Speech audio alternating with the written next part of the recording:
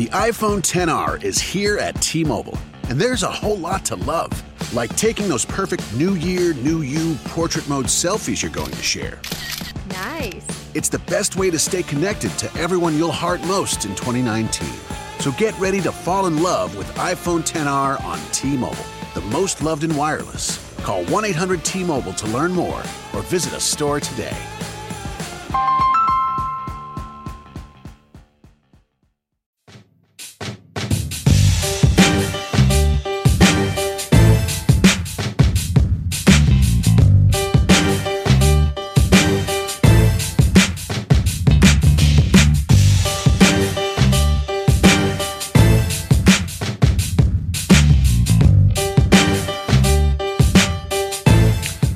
Welcome to another edition of the Streaking the Lawn podcast. Once again, my name is Pierce. Happy to be here tonight. I've got Caroline. How's it going, Caroline?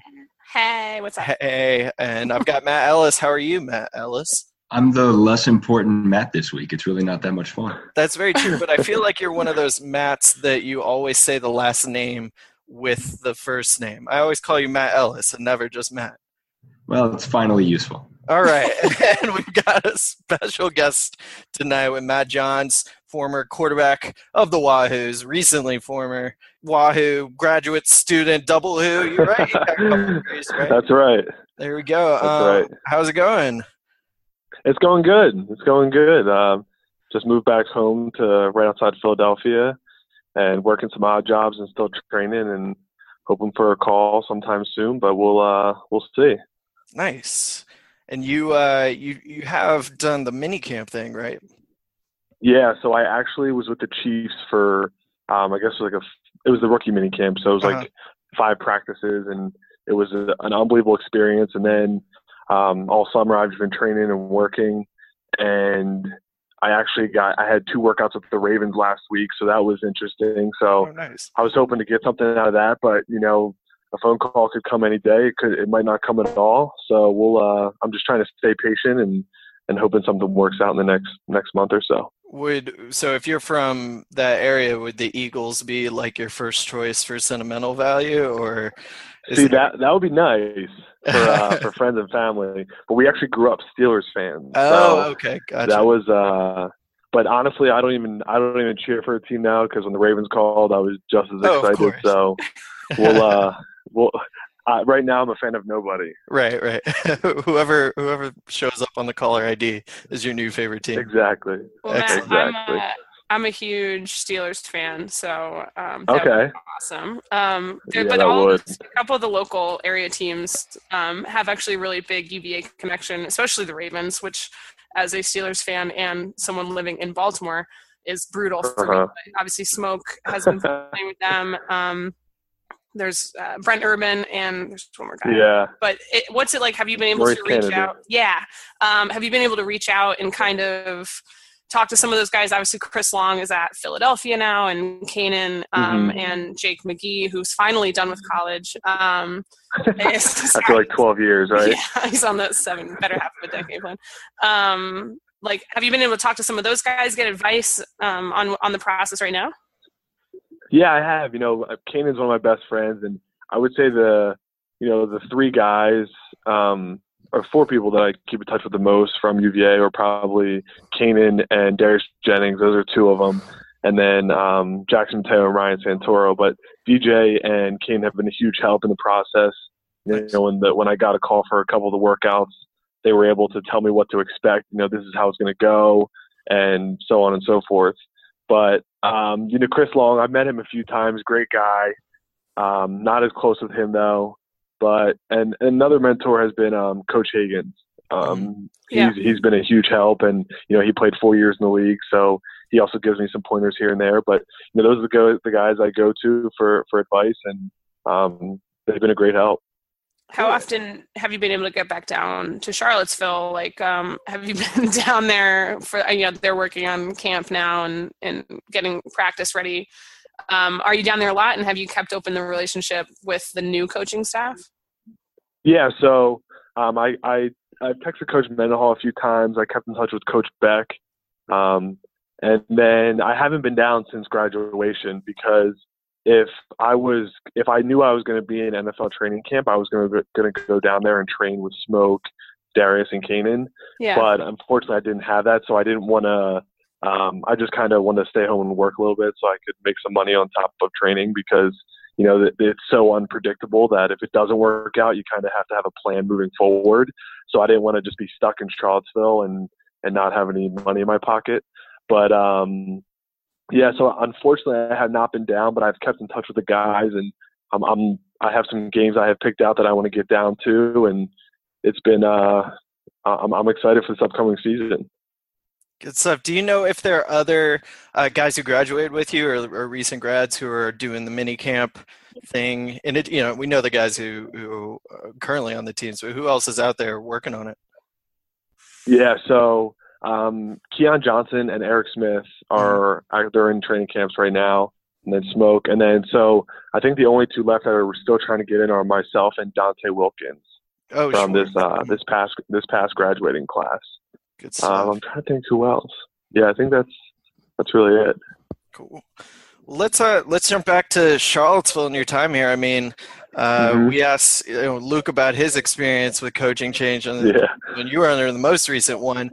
Can you just talk a little bit about what it's like to go through that? I mean, it seems like most of the UVA fandom is familiar with the idea of a change in culture and whatnot. But what does that really mean? Either for the day-to-day or just the feeling being on that team? Yeah, I mean, really the changing of the culture for the first, when they got there in the winter, it was all about, getting the entire team to try hard because, you have the older guys, the upperclassmen, who kind of have it figured out, You don't have to teach Quinn Blanding, Micah Kaiser, or Jackson Mateo how to try hard, These guys know how to do it. So from an upperclassman, I guess it was, you want to be in the X's and O's because at this level, you should be expected to know how to compete at this level. But, some of the younger guys, and we were, our depth wasn't as deep as we would like it to have been. So our coaches were forced to do that. And that's just kind of both the hand that they were dealt. So I completely understood where they were coming from. And then, so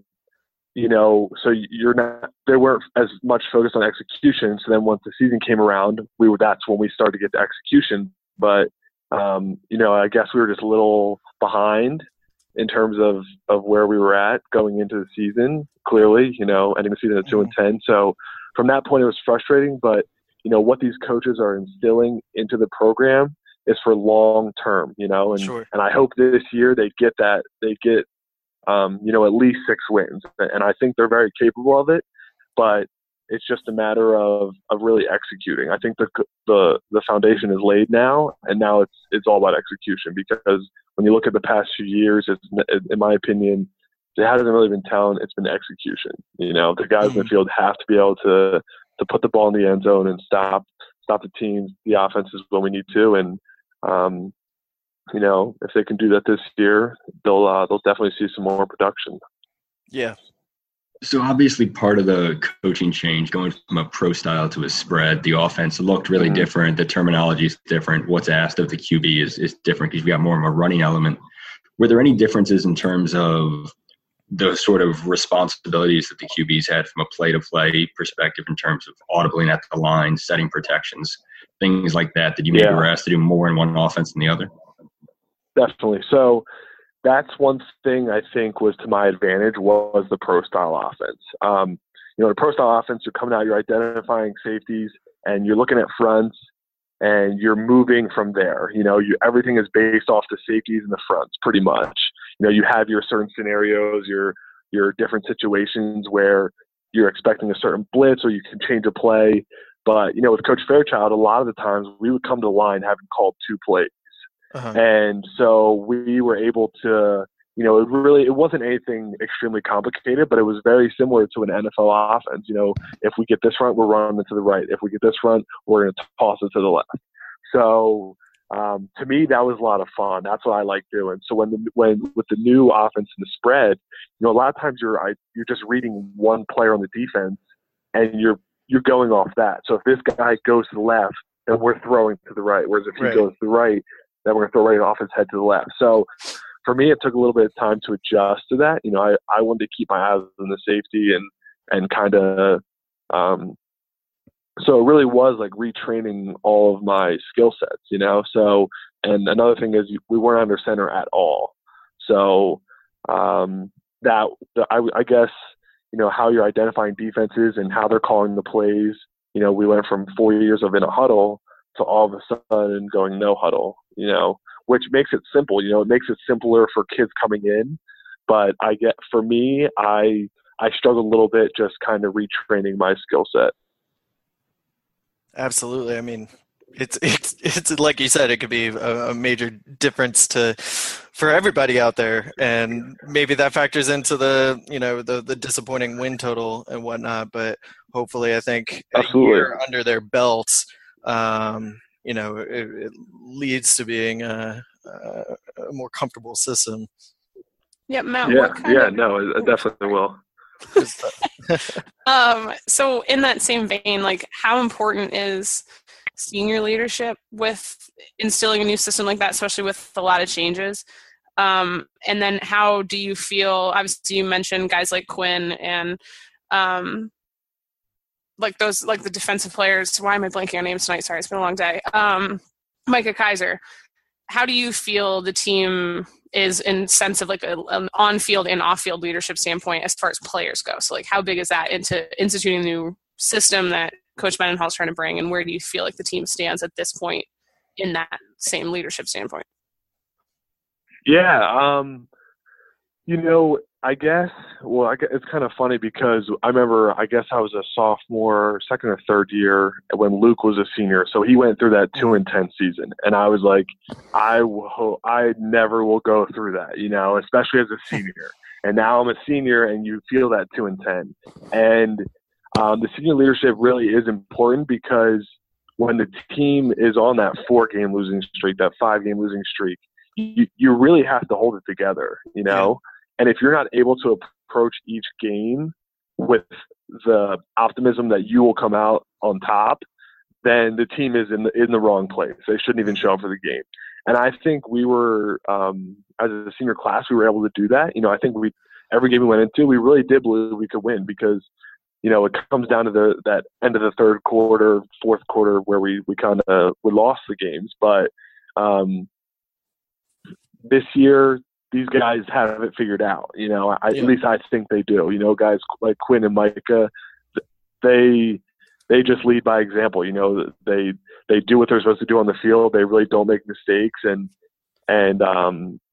you have to be able to follow people that are producing. Sure. And I think they have those guys this year, and it'll be interesting to see who steps up, and because you know there's gonna be a lot of new names that pop out this year, but it'll be, I think they're in a good place in terms of leadership. Yeah, and a lot of those games are close ones. I mean, obviously the win total is right, there, but it's not like they were all blowouts, and a lot of them were close games against really, really good teams too. So, right. You know, you wonder another year of the system and more comfortable nature there. And obviously those reports coming out of camp that both lines look bigger, or you know, and that's a good sign and things like that. Maybe that's that 5-point swing right there that can turn some good things around in some of the games. Yeah. I'd like to chat with you a little bit about how Wahoo fans first really got to know you, which I think it's fair to say would be the LA game, where things didn't start off too good on Labor Day weekend, and there were a couple shockingly quick turnovers that led to some ruined points. And then here comes a surprise other quarterback, and he starts throwing the ball all over the damn place, and everybody's going, oh, my God. That was so much fun. And they were just getting rowdy, going, who is this guy? This is awesome. What was it like? I mean, you know, I assume going out there, you're always ready to play, but it may not have been the obvious expectation. So how was that?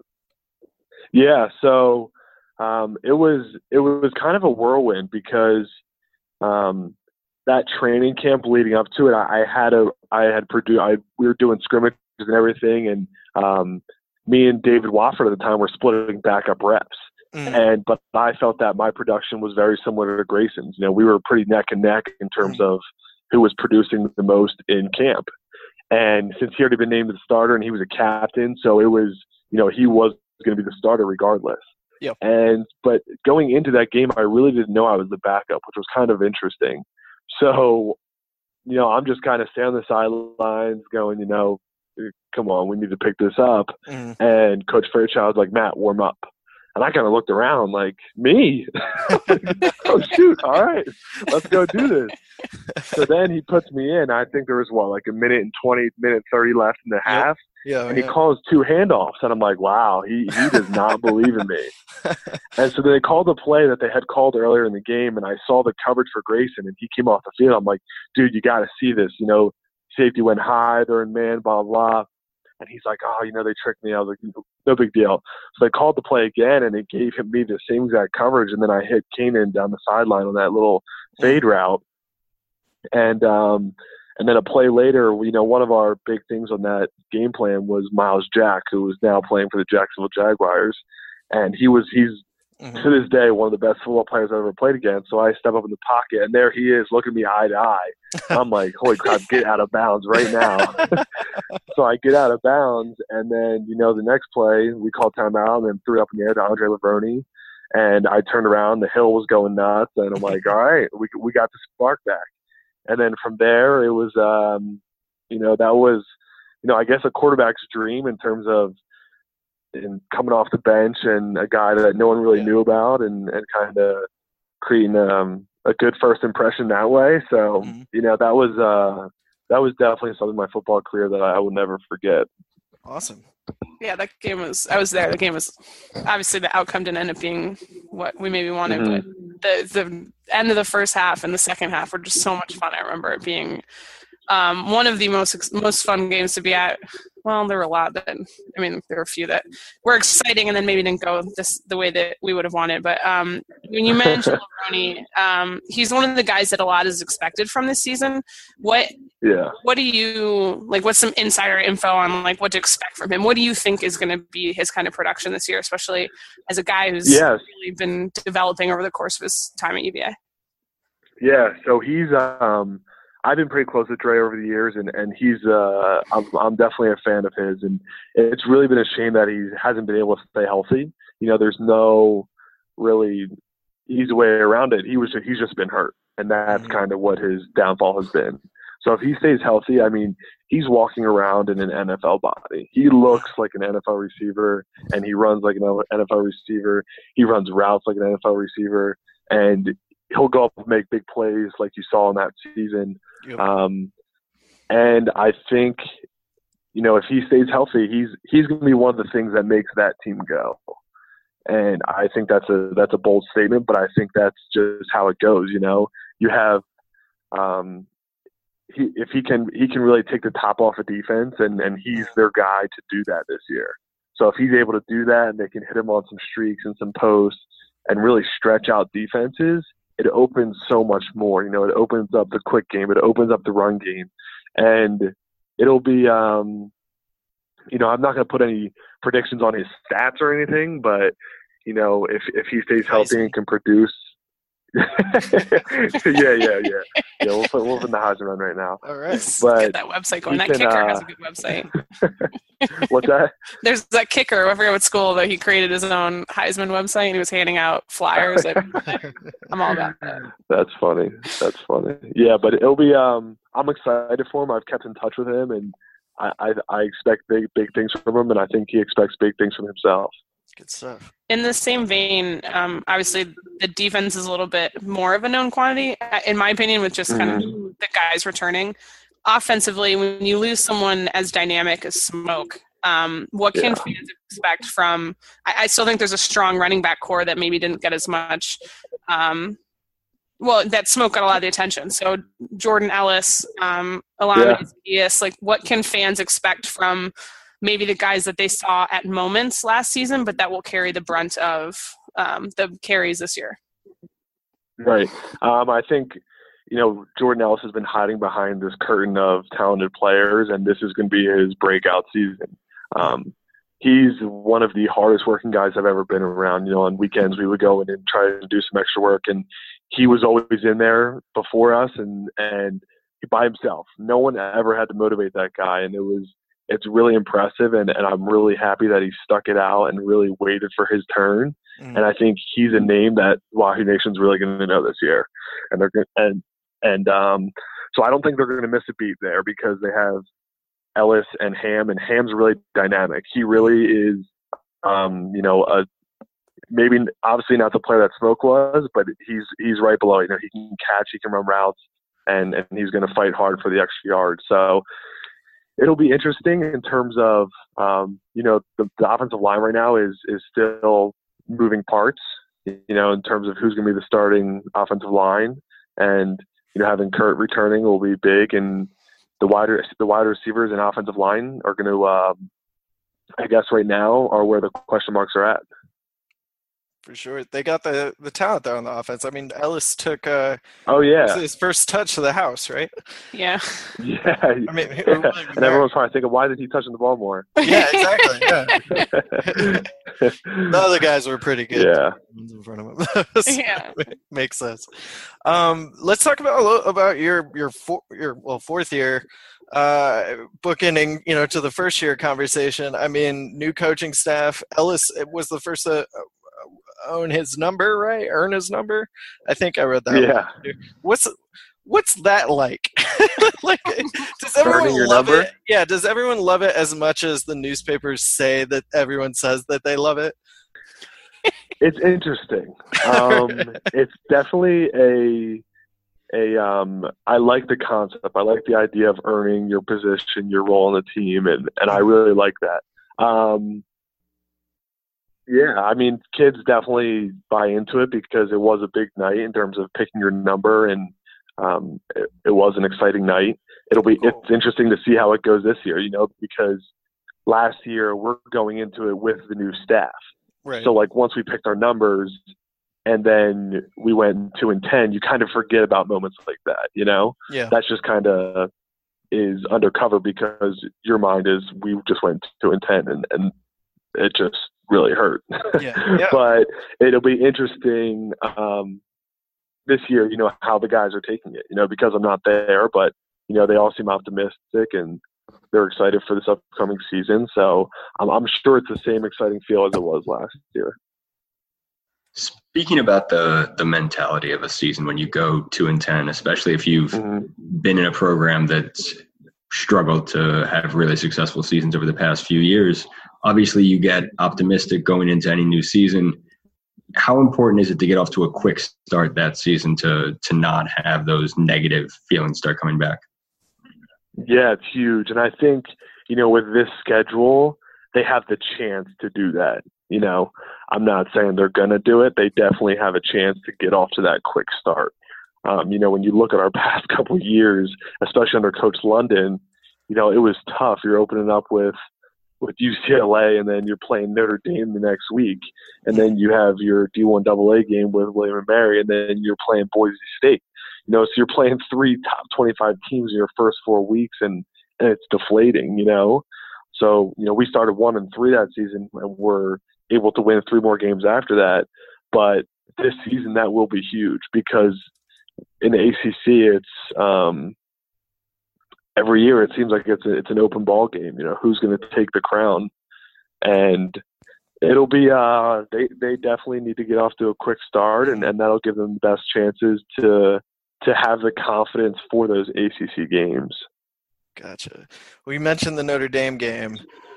I got a question. The Louisville game.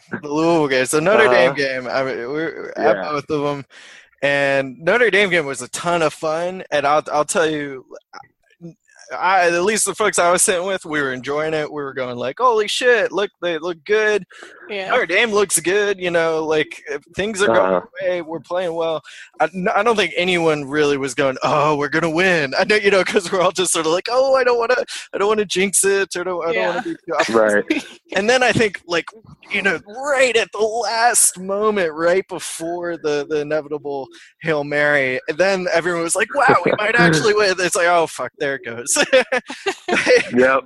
I mean, that's fandom and whatnot. But being there, and being part of it, and then having that Louisville game the season after that in just so breakingly similar fashion. What do you do as a leader on that team, or to say to the other guys, or even just how do you feel? Like what's that like? Yeah. I guess I have two takes on it. So the Notre Dame, comparing the game Notre Dame to Louisville, the Notre Dame game was, I think, a little more detrimental because it was the second game of the year. So, if we win that, it's hard to, I can't sit here and say we were going to win more games, but that gives you confidence going into the rest of your season.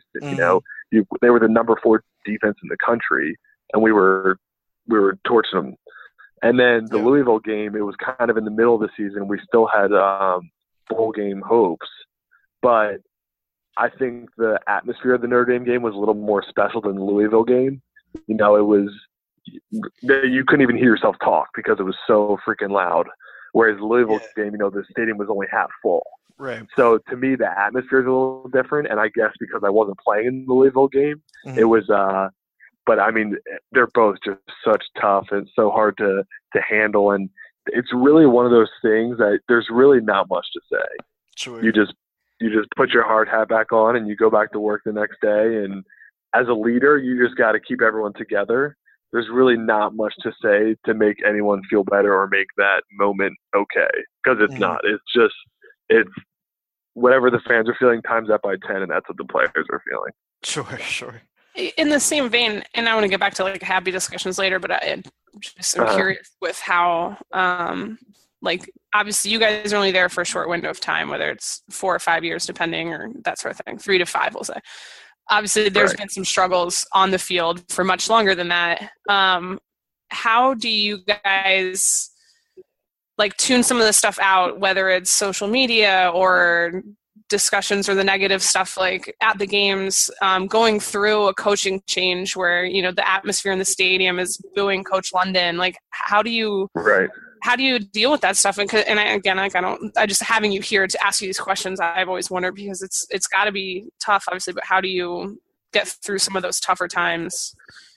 I think the biggest thing is really just having everyone in the same discussion, because it's hard when a coach is saying one thing, not that a coach is saying one thing, but people are kind of listening to that outside noise, because then it creates side chatter, and that's what can break a team.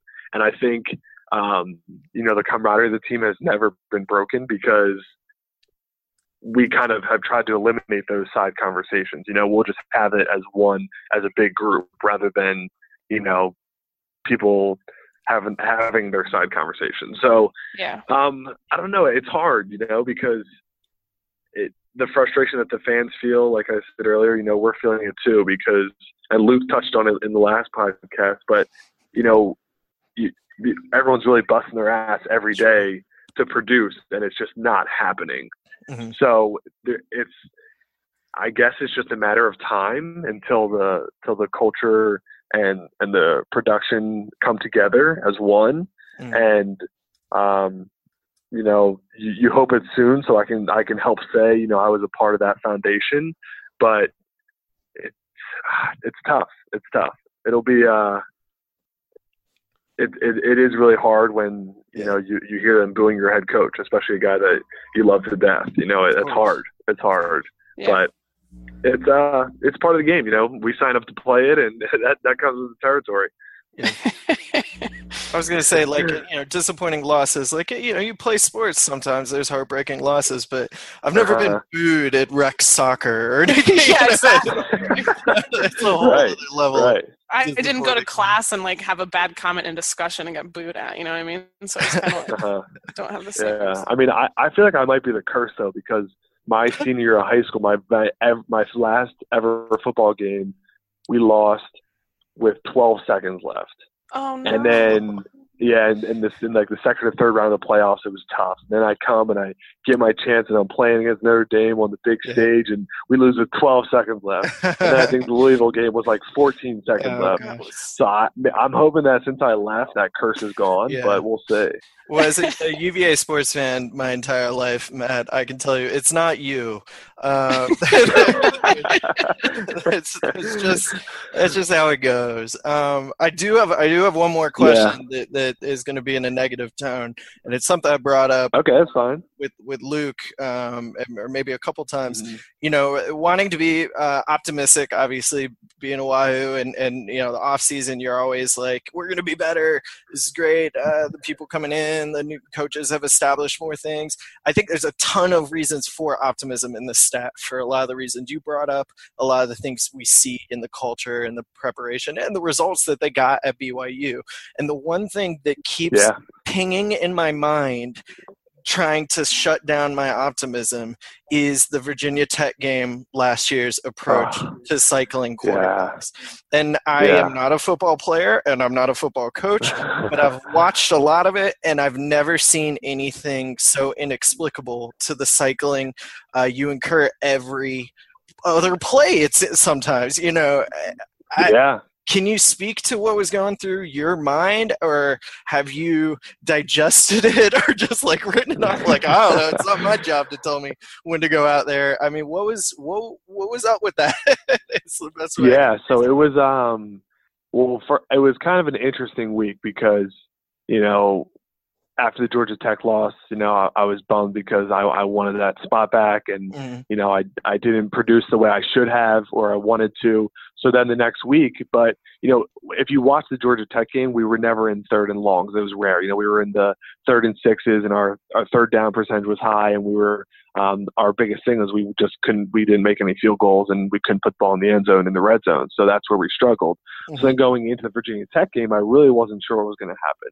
And I had never heard this before, and I don't think it's the only thing that I have ever questioned in terms of what coaches say, but they said, we're going to personnel quarterbacks. And I thought that was just really interesting. And, even Kurt and I both kind of agreed. We were like, I didn't care if Kurt started and played the whole game. You're not going to hurt my feelings, Right. I haven't played this whole year, so don't think that we need to personnel quarterbacks because for someone's feelings, because in terms of what Kurt was able to do last year, we were very similar in our skill set, and they wanted the personnel quarterbacks, and it was just an interesting dynamic, and that was. It was tough because you just don't get a feel for the game. As a quarterback, we were playing Georgia Tech.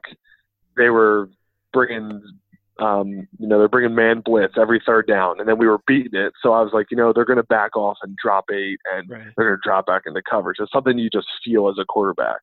And then coming into the Virginia Tech game, I would be out for first and second down. I'd get in the third down. I'm like, it's tough to see from the sideline exactly what they're doing.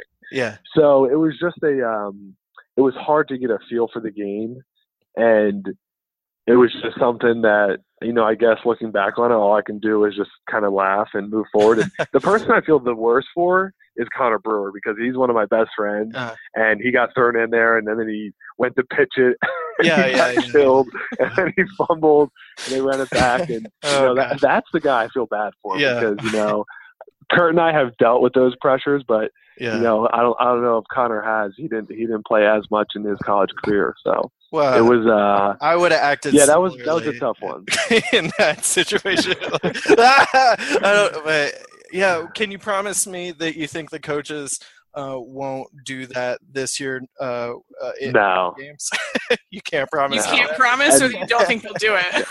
No, I know they will. I don't think they will do it this year because I think even they look back on it and who know, I don't know what their thoughts about it are now, but I don't think it will happen again. We all make mistakes leave it at that. In our jobs from time to time. we do. And I have a lot of respect for that whole staff. Your mistakes are what? Very rarely on national television. So. True. Yeah. Do you hate Virginia Tech as much as Brian? Oh, absolutely. Is there a team that did that over the 4 years? I mean, the last time, I'm really going to age myself here, but the last time we beat Virginia Tech was Matt Schaub, Heath Miller. I was a first year. So obviously this needs to happen. Two of us here were first years. One of us was a second year. Stats boy was a second year. I don't think Matt Ellis was born yet. So I was 12. So yeah. So what is that like? And is there any sort of obviously, I would assume there's some sort of additional pressure that you guys put on yourselves, or is it kind of just it's another game, or do you tell yourselves it's another game, but you kind of feel this extra pressure knowing how badly you want it and the fan base wants it? Yeah, I mean, there's no denying. Like you prepare like it's another game, but mentally it's a rival game. If you prepare any different, like if you know how to prepare and move forward with a game plan, then there's no need to change any of that. But once you get in and you feel the atmosphere, it is a very, very special game in terms of that, what the rivalry is. And I think the hardest part is that when we were in Lane Stadium that Friday night, and I actually came in that game in the fourth quarter with the 90 seconds left in the game, and you're so close. And then the next day we're home, and there's some plays that could turn it, and it's just it's a 3-point game, and that was, I think, the most disheartening thing about this year is that it wasn't even close. It was one of those games where you're just ready for it to end because it was so embarrassing. So, that's just the reality. And so I think that was the hardest thing about this year, because it wasn't a rivalry. They just came out and smacked us and punched us right in the face, and that was that. So that was really hard to grapple with. But the other years it was definitely when I came in Lane Stadium and they're jumping around, and it was really a special atmosphere. And I'm like, this is why you play college football, for moments like this, to play in the close game against the rival school and at least have a chance. Yeah, that game was nuts. I remember I don't want to relive the whole thing, but watching the end of it, and I was covering the basketball, like they had one of those Thanksgiving tournaments, whatever, and we were waiting for the team in the press room, and we were slightly ahead. So they were slightly ahead. We heard them freaking out. Like we could hear them through the walls because they were watching it on a phone, whatever. And then that was the play that came back for holding or whatever. And so it was then when they came out, like to do the interviews, they were like, man, like Justin Anderson was like, that was so close, dude. Like, anyway. Yeah. So I guess we can stop talking about the past stuff. It's, like, I don't want to Debbie Downer stuff. So quick question about, obviously you probably know Kurt Benkert better than any of us, or have some insight. What can the fans expect? What do you think the fans can expect from Kurt this year? And we've heard reports that he's fully healthy or healthier than he was last season. Like, how big of a difference will that make too? Yeah, well, it's actually funny because Kurt FaceTimed me as soon as I called you guys, so I had to decline his call. So sorry about that, Kurt. But just let him put him on speaker, leave him in. Kurt is definitely, he has a very special arm, and when you watch him throw and the way the ball comes out of his hand, he has a very special talent. And I think with his injury last year and just things that people have said about him getting forced out of the pocket a little too soon, things like that, that's where the difference, we'll see a difference this year. At least that's where we should see a difference. If he can stay in the pocket a little longer.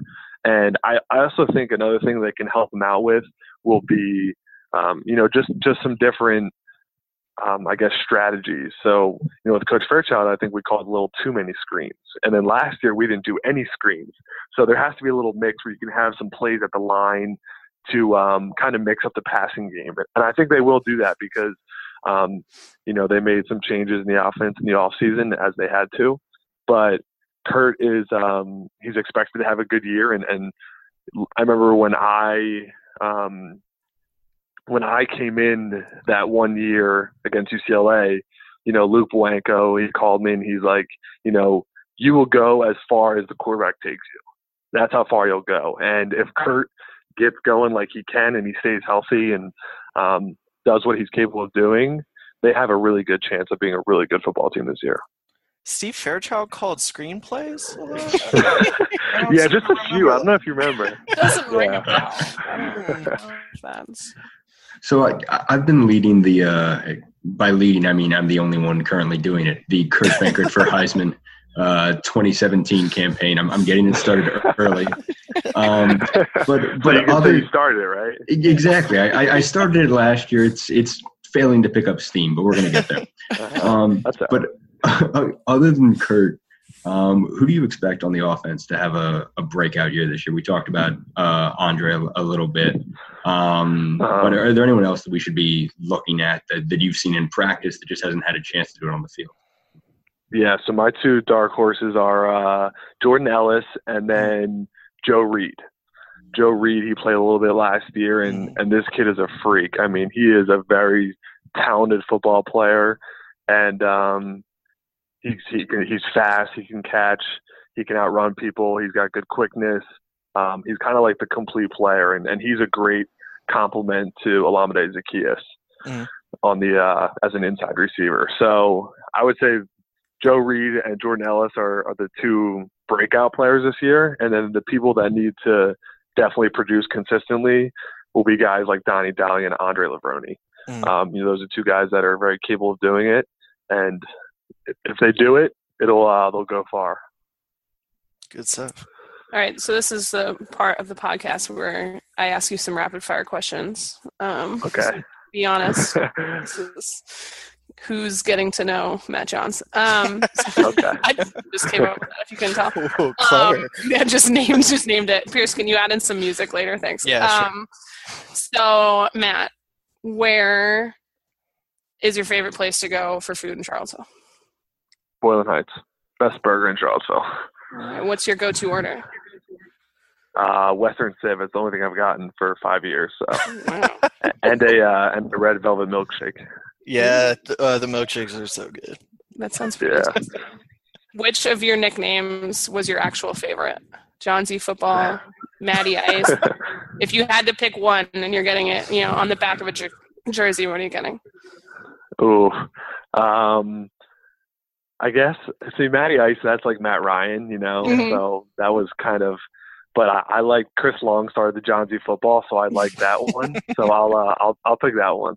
All right, that's a good try. I like that one. If you had to be stuck on a desert island with Luke Boyanko or Kanan Severin, who are you picking? Who am I picking? Yeah. Ooh.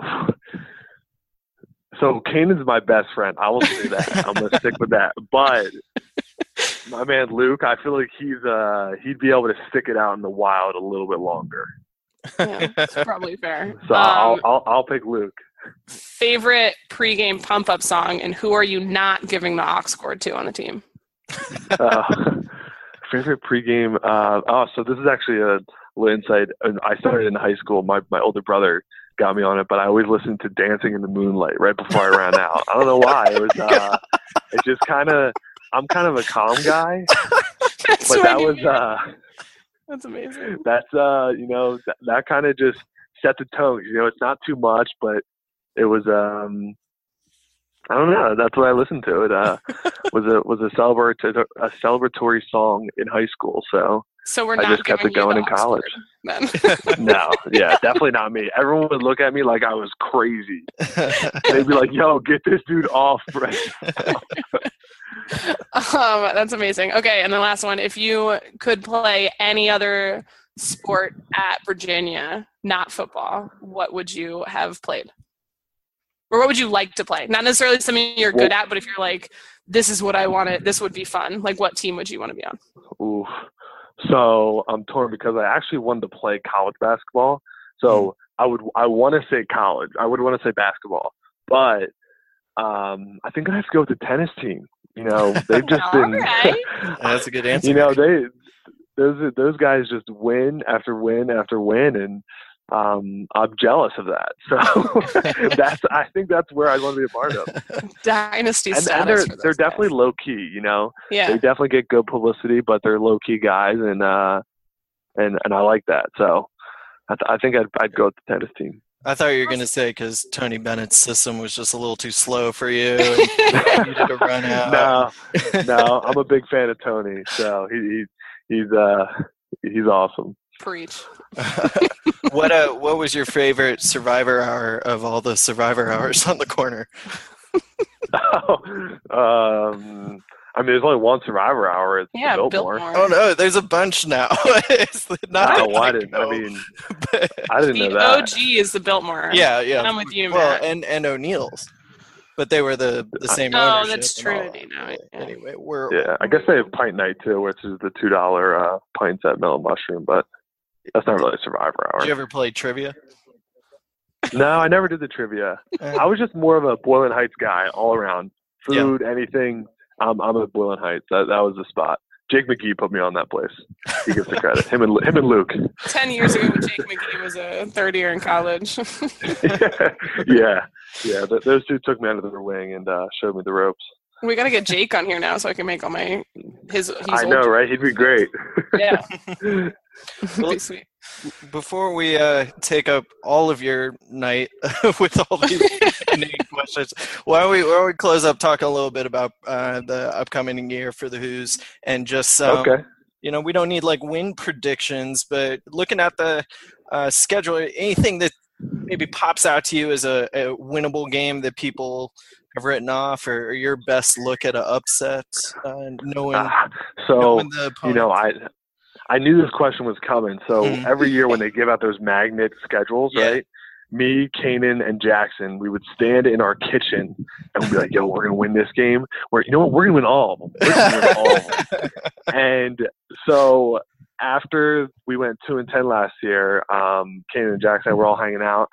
And I said, you know what? I will never do that again. I will never say we're going to beat that team again because we lost to Richmond. You can't say we're going to beat them, Yeah. And so I am going to keep my mouth shut about any of that, and I'm just hoping we win all of them. I support your hidden pessimism there. That No, it's just the predictions. I've been so wrong in so many years that I don't want to let myself down anymore. Yeah. And Luke told us I don't really last care week. what the fans think.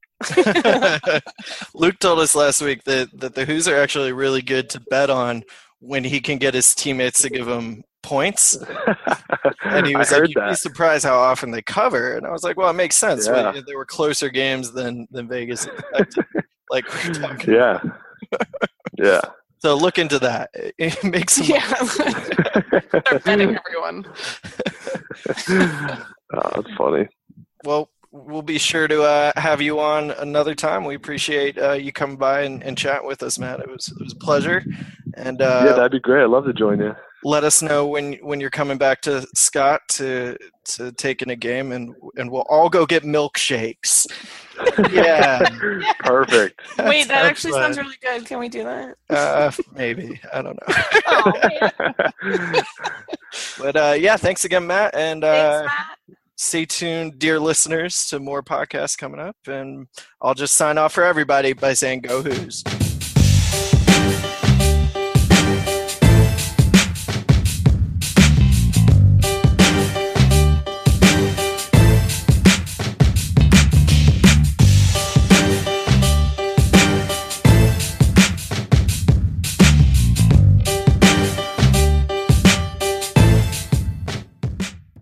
The iPhone XR is here at T-Mobile, and there's a whole lot to love, like taking those perfect New Year, New You portrait mode selfies you're going to share.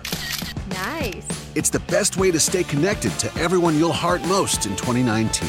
So get ready to fall in love with iPhone XR on T-Mobile, the most loved in wireless. Call 1-800-T-Mobile to learn more or visit a store today.